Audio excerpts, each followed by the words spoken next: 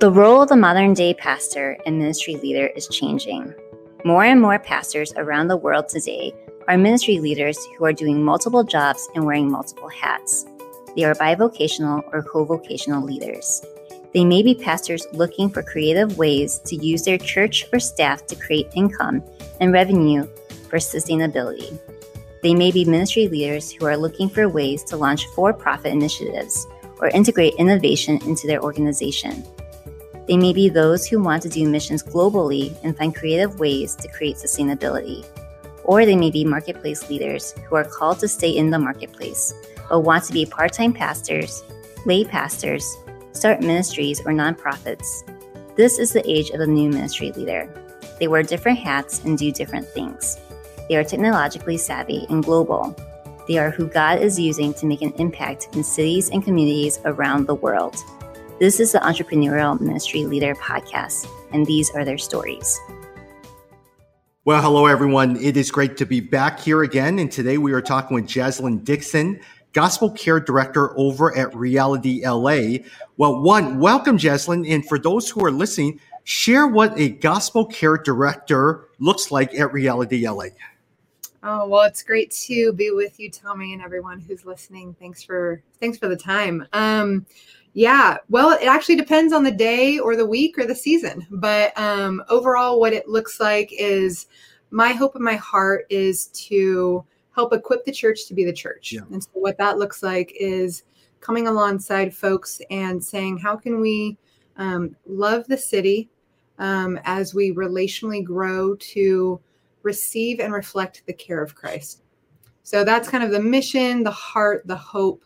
And with that, it looks like creating trainings, leadership development, initiating different care kind of programs, formational development, even among staff, leadership, offering care, really just developing us to be a community of care where the church can be a safe, healthy, healing space. Yeah. Jaslyn, would you say this is a new type of position for churches, or when you travel or talk with other churches, do they have positions similar to what you're doing? I believe that that's a good question, because I believe that there usually is some type of aspect of kind of gospel care. Yeah. Now, typically what that looks like, we chose the language gospel care really intentionally, because a lot of times folks will maybe have like lay counseling or biblical counseling, which is great. But often what gets communicated is, if I'm not a counselor, I can't do that. Correct. But everyone cares, right? Everyone cares, and they're already in spaces of caring because they're in relationships with people. But we don't want to just care in any old way. We want to care by and for and through the gospel. So that's really kind of the heart and the hope behind even that title. But I think more often than not, you'll usually have maybe like mercy or benevolence ministries, which can do a lot of even practical level care. And then obviously those who are in leadership roles or just a part of the church, hopefully there's obviously care infused there. But that's where my hope and my heart is really to come alongside and really, how can we already participate in the work that God is doing as we are already seeking to care for others? And with that, not a lot of churches have me being a full-time, I'm a licensed mental health clinician. Yeah. Not a lot of churches will have clinicians on staff. So you will still have maybe care directors or spaces like that, but they may not have a clinical background, which is fine and great, but that's just probably a little bit more of maybe the uniqueness for my role in this space. I'm looking at your resume right now. Master's in Marriage and Family Therapy, licensed Marriage and Family Therapy, Master's in Spiritual Formation, Soul Care from Biola. Talk to me about your journey. How did you get involved? How did you know this was something you wanted to do? Ooh, man. Well, that's a great story. So the quick version, I didn't grow up in the church. But I went to private Christian school because my family wanted me to have kind of like a good, protective, moral reinforcing space. And once I left private Christian school, went into public school, I was at a college prep high school. And so we had to focus on Like, do we want to do a business pathway, a health pathway? You don't know what you want to do at 14. Yeah. But I knew that I wasn't interested in math or science or English or, history or PE. I loved lunch. And so I just wanted to be with people. And at that point, I had come to know the Lord in high school. And so really, I'm a pretty engaging, people-oriented person to begin with. That alongside taking some psych classes in high school that I just really enjoyed. I was fascinated by getting connected to my church. And actually, when I first came to know the Lord, there was a significant amount of just pain and brokenness but in our leadership at the church. And so about five or six pastors were either fired or left because of sexual brokenness and sin. And so I just saw the humanity of the church and the need for healing and God's power and restoration and growth in the church at a really young age. So all that kind of really, the personality that the Lord's given me, the skill set in learning different, pursuing the psychology kind of route, along with growing as a believer and seeing the healing that his bride is to really press into, to reflect his goodness and his beauty and give glory and draw others to him, really just kind of formed into a calling for me. And I continue to pursue that as the Lord invited me into it. Yeah, because I noticed a lot of times you spent years after studies, you went to a government program, you worked at a community care clinic before coming to Reality. So how did that job take place? Even at Reality, did the church realize that they needed to hire or create a position similar to what you're doing now? I mean, that's a great question. Yeah, I was working in the, in just mental health organizations in the county and the city for about 10 years, serving clients that had both severe mental illness and substance abuse need, and a multidisciplinary team helping clients that were, experiencing chronic homelessness, coming out of jails or prisons or mental health institutions. So I really knew that was wherever the Lord had me was going to be my ministry. But as I was attending Reality LA, I wanted to know, can I be a resource? Can I be a referral source? Could we consult? I just wanted to serve in the way that the Lord has kind of gifted me and poured into me through others in so many ways. And one thing led to another, and we actually did create this position for me to step into, because I don't think there wasn't someone that I could say, oh, as a licensed clinician, I want to do that at church, because there's just not a lot of those on staff. And I think the church was always really longing and wanting to have more of a, care formational focus, but didn't maybe know quite how to go about that or what that looked like. So it was really the Lord bringing us into this relationship as we were just discovering it, to be quite honest. Yeah, very good. The whole idea of mental health, emotional health, soul care, everything. Yeah. During this time, post-pandemic and all, do you find this as a regular practice at church? Are more and more church emphasizing the importance of soul care, spiritual formation, or is this still a developing conversation where a lot of churches need to grow in awareness of it? Yeah, that's an excellent question, Tommy. I really think it's both. Okay.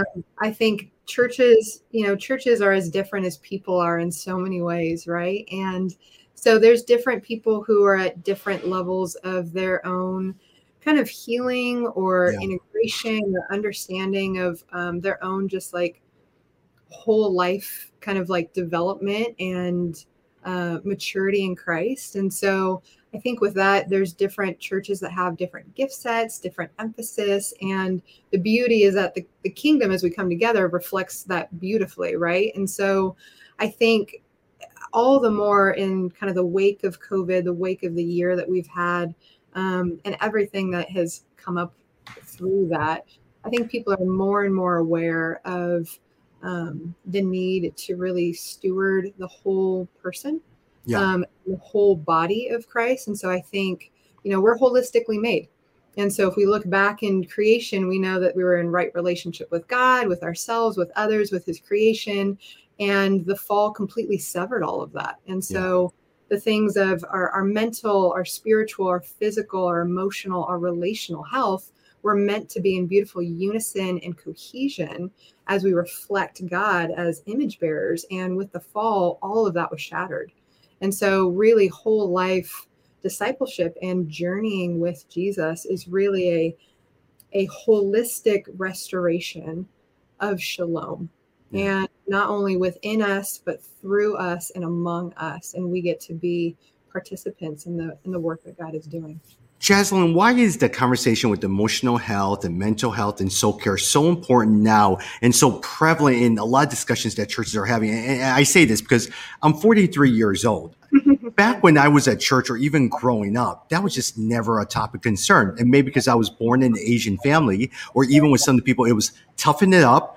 You got to just deal with it. You got to be strong. You got to push yourself through, which now is a different conversation that I hear what people are saying. Yeah. And I think there's a lot of factors that play into it. I think culturally, even as you mentioned, right, different, if there's a shame honor culture, right, that's going to be, you're not going to want to show what isn't going to actually be fruitful for your family, for your community, right? Yeah. Like you are on behalf of, but I think also in more Western kind of Christianity historically, one, we have the Reformation, we have Industrial Revolution, we have all these types of things that really focus on science or focus on the cognition as being kind of supreme. And so with that, we get this kind of, there's quite a chasm between the physical and the spiritual. And so I think even with some of those things, we have really said that what we can trust the most is maybe our cognition or what we know, and so we do a lot of discipleship that really is cognitive. It's not necessarily kind of whole person. And so is the healing and change and restoration of our thinking and our beliefs, absolutely. But we're made again in the image of God. So our emotions are actually a way for us to connect. And if we have a relationship, it's not just a cognitive understanding. It is experiential. It is, it involves our body, that we serve an incarnated God who came and dwelt among us in a body, who has ascended in a body, who will return in a body. Yeah. So what does that look like to steward our physical health? What does that look like to steward our mental health, our belief system, our theological prowess, right? In addition to relationally, how do we show up? Because we all know people can know all the right things. That doesn't mean we actually can reflect that. And it's a practice. So we're invited into that by the grace and by the power of God and his people. Very, very good. I'm looking at the latest survey that Barna did. Here are some numbers that they did in Dallas as well as Columbus. Mm-hmm. In the most recent survey, they're saying that congregations, 51% in congregation people surveyed, expect the church to offer some kind of counseling service going forward. In Columbus, that number is about 49%. Yeah. Are you beginning to see people will be hiring people like yourself or having someone on staff? Will they be partnering more, or will they be doing more lay ministry? What do you begin to see as some of the things that people will be doing? Yeah, well, I can tell you what I hope to see. I hope to see churches really working together, and that there is a greater growth in really utilizing resources and referrals in the city. So one of the things that we have at Reality LA is that we really prioritize having a pretty significant referral list of folks who are mental health clinicians, who are active believers, who intentionally integrate their faith, because I've never heard anyone say they have too much support, right? Yeah. And so what does that look like to have your spiritual community, to have maybe your family or your friends, to have a therapist, to have outside hobbies and resources, right? What does that look like to have a diverse community of care so we can grow and develop as whole people?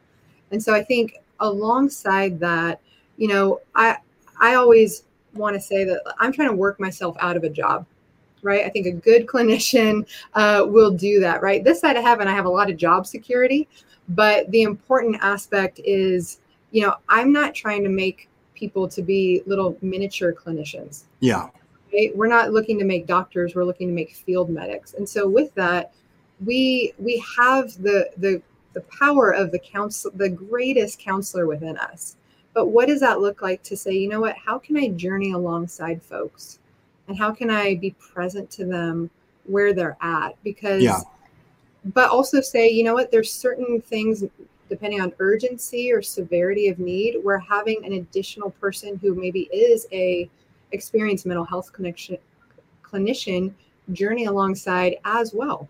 Just as if someone has diabetes, there may be need for medication, right? There may be need for specific expert medical intervention. There may also be a ton that you can do in your own lifestyle, and having community around you to support those types of changes, or really honesty and just the process of that, right? It's holistic. So we want to take that into account. So I really hope that there is more opportunities for people to have maybe more formal counseling spaces, but also, you know, soul care has happened. That's the heart of the church. It's built on that. So, you know, even priests back in the day, or those who would come and have confession or community, or really do like church in small spaces, like all of that is because we're caring for the soul of the person, which impacts the whole of the person. And so what does that look like to grow in development, to grow, I think, in our quality of knowing how to even listen well? We do training at the church where, what does that look like to listen to the Spirit, to listen to another person, to really ask good questions, to have a ministry of presence, right? Incarnational ministry. And that's hard. It's hard to listen just to the other person, much rather to the Lord or to different situations that are going on. But everyone can do that. So it's really we don't want to be a church that has a gospel care ministry. We want to be a church of gospel care. And so you understand what we're doing differently based on that focus. Yeah. Jaslyn, I also know that you're also doing some adjunct teaching over at Biola these days as well, too. Are you beginning to see, like, there are certain churches who may not have the network that Reality LA does, or even the finances? Can lay ministers be developed through programs? Can we be working to develop a lot of the volunteers and train the volunteers? Oh man, absolutely. I mean, I happen to be a clinician, but the role that I have is not bound to someone being a clinician. Got it. Absolutely be beneficial. And one of the things that I've seen other churches do is even have bring in other gospel-centered clinicians, maybe in their community or even in their church, and maybe have them do different trainings for the staff or trainings for the church as a whole. You know, how do we identify the possibilities of child sex trafficking, right? What does child abuse look like? What does it look like to journey through spaces of domestic violence, right? That are going to be happening maybe in our communities or even in our churches, right? What does that look like to really practice lament and practice listening to one another, offering spaces of racial reconciliation? And we don't have to necessarily only have clinicians speak into that, but man, isn't it fruitful to have the diversity of the body be able to really pour into the fruit and the wholeness and the growth of the body? So I just think I love that. And I think it's a really beautiful opportunity to expand the reach, but also to press into the kingdom, the church as kingdom of God. When you organize, are you finding that a lot of times you're going to get a lot of millennials, Gen Z interacting, but are you also seeing those who are baby boomers, or for myself, Gen X, also beginning to engage in topics like this? Yeah. I think for us, I mean, our church majority is younger. We have a lot of like young families, but I think, you know, I've never come across anyone who says, I don't want to grow in listening to God or knowing how to be present to other people or be heard myself in the church. And I think if that's really what we're connecting on and saying, are we willing to learn how to do that better? Are we willing to double down on what God is already doing and showing and revealing in our lives or the lives of those around us, so that we can better minister, so we can better receive, so we can better be reflections of the Lord? And I think more often than not, when we come at it with that angle, people are really responsive. And I think that, to me, I've been really encouraged by. Now, some of us are going to be much more maybe aware of certain things or practicing certain things. And so we want to be culturally sensitive and we want to be culturally informed that for some people, this is going to be really hard. For some people, it may not be their jam, but that's okay. Like, what does that look like to say, hey, how can we partner with where God's already at work in your life as you are already serving and loving and being loved by others? Yeah. And you've probably, being a church in LA, there are a lot of Asians in LA. You're probably already beginning to get a taste of that culture because a lot of times we, as Asians, we grew up in a family where your parents didn't always show you love. It was always being hard on you. Face, shame was a huge issue, all of that. And that builds into the baggage as you continue to grow as an adult.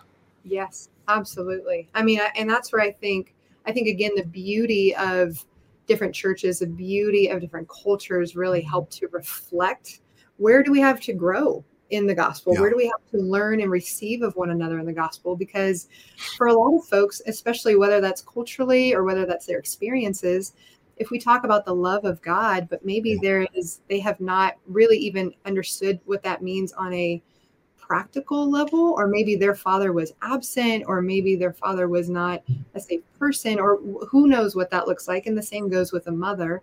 But when we talk about, the love of God or pray to your heavenly Father, what does that actually mean when I don't even trust or know or experience love from my earthly father, right? And so I think it is really important that we're sensitive to people's stories. And obviously that doesn't change the gospel, but we say, what does that look like for where someone's at, and how can we journey alongside them? And even, again, be some of the hands and feet of Jesus and just say, hey, how is that to when we talk about, God loves you, your heavenly Father loves you, how does that land given your story? Yeah.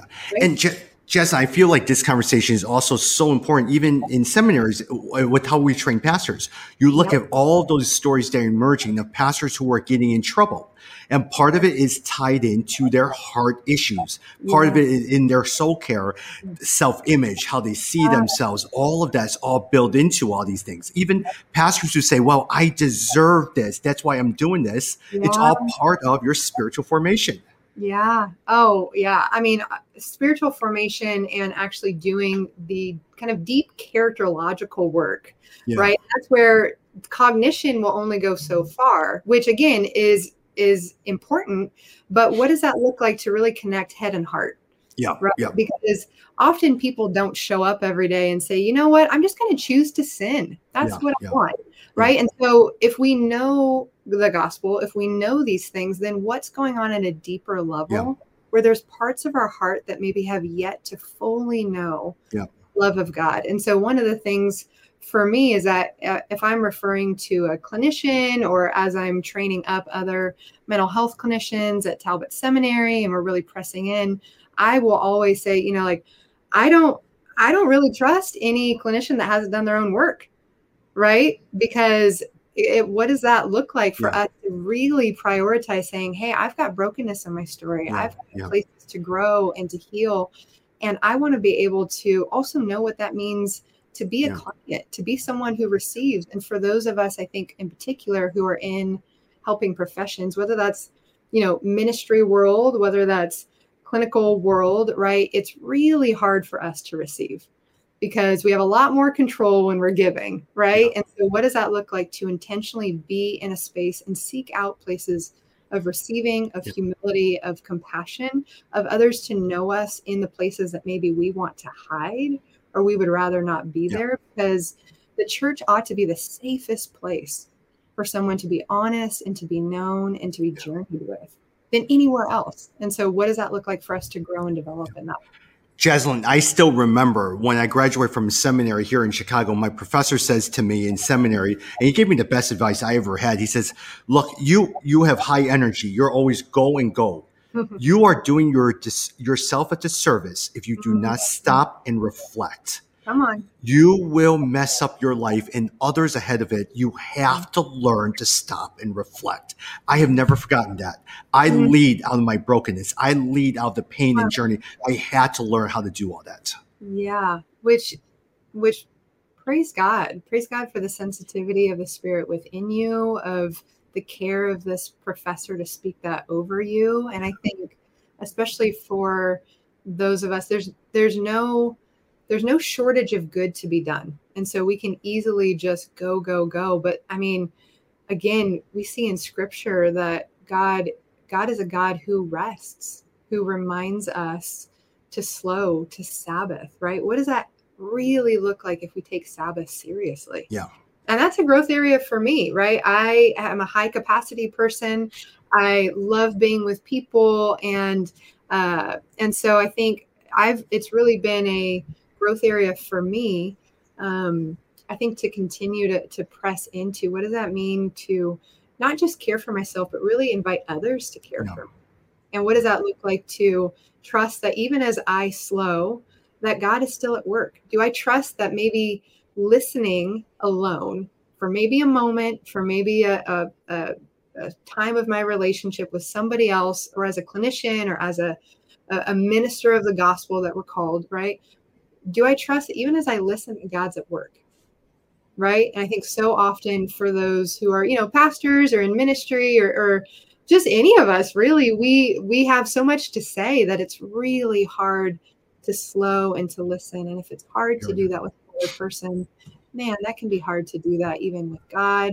And God calls us to be a people to remember, to reflect, to draw back. And so I think that's such an invitation. That's such a good word. I'm so thankful that you even brought that up, and praise God. I mean, God is not pro exhaustion. There's seasons and there's times where we hustle and there's different pace, but overall, what does that look like to really move at the pace of rest and move at the pace of trust? Yeah. Jaslyn, 30 minutes have gone and it has been fun. If people want to find more information about you, if they want to follow you, where can they go? Oh gosh. Yeah. They can online. I'm on Instagram. I don't really do Twitter. I try to keep things pretty low key, but my Instagram handle for my marriage and family therapy is Jaslyn MFT. And JASLYN MFT. And then Reality LA, you can always email me through there. My email address for MFT is jaslynmft@gmail.com. So if people want to get a hold of me there, I always tell people, don't be shy. You can reach out. I have no problem saying no, and just give me multiple days to respond. You got it. Overall, I'm really excited for what God is doing in this season. I think it's been really difficult and hard for so many folks. And this is a real opportunity for the church to be an extension and press into what God is doing, not only for others, but actually for us as a church to really receive and grow. And this has been a really formational time. So I'm prayerful and expectant for what God continue to has. Very, very good. Jaslyn Dixon, Gospel Care Director over at Reality LA, and now Adjunct Professor. So thank you so much for finding time to talk. Appreciate it. It's an honor to be with you. Thanks for joining us for this week's episode of the Grow Center's Entrepreneurial Ministry Leader Podcast. To stay connected, make sure you subscribe to the Grow Center channel, rate and review this episode, and make sure to share on your social media platforms.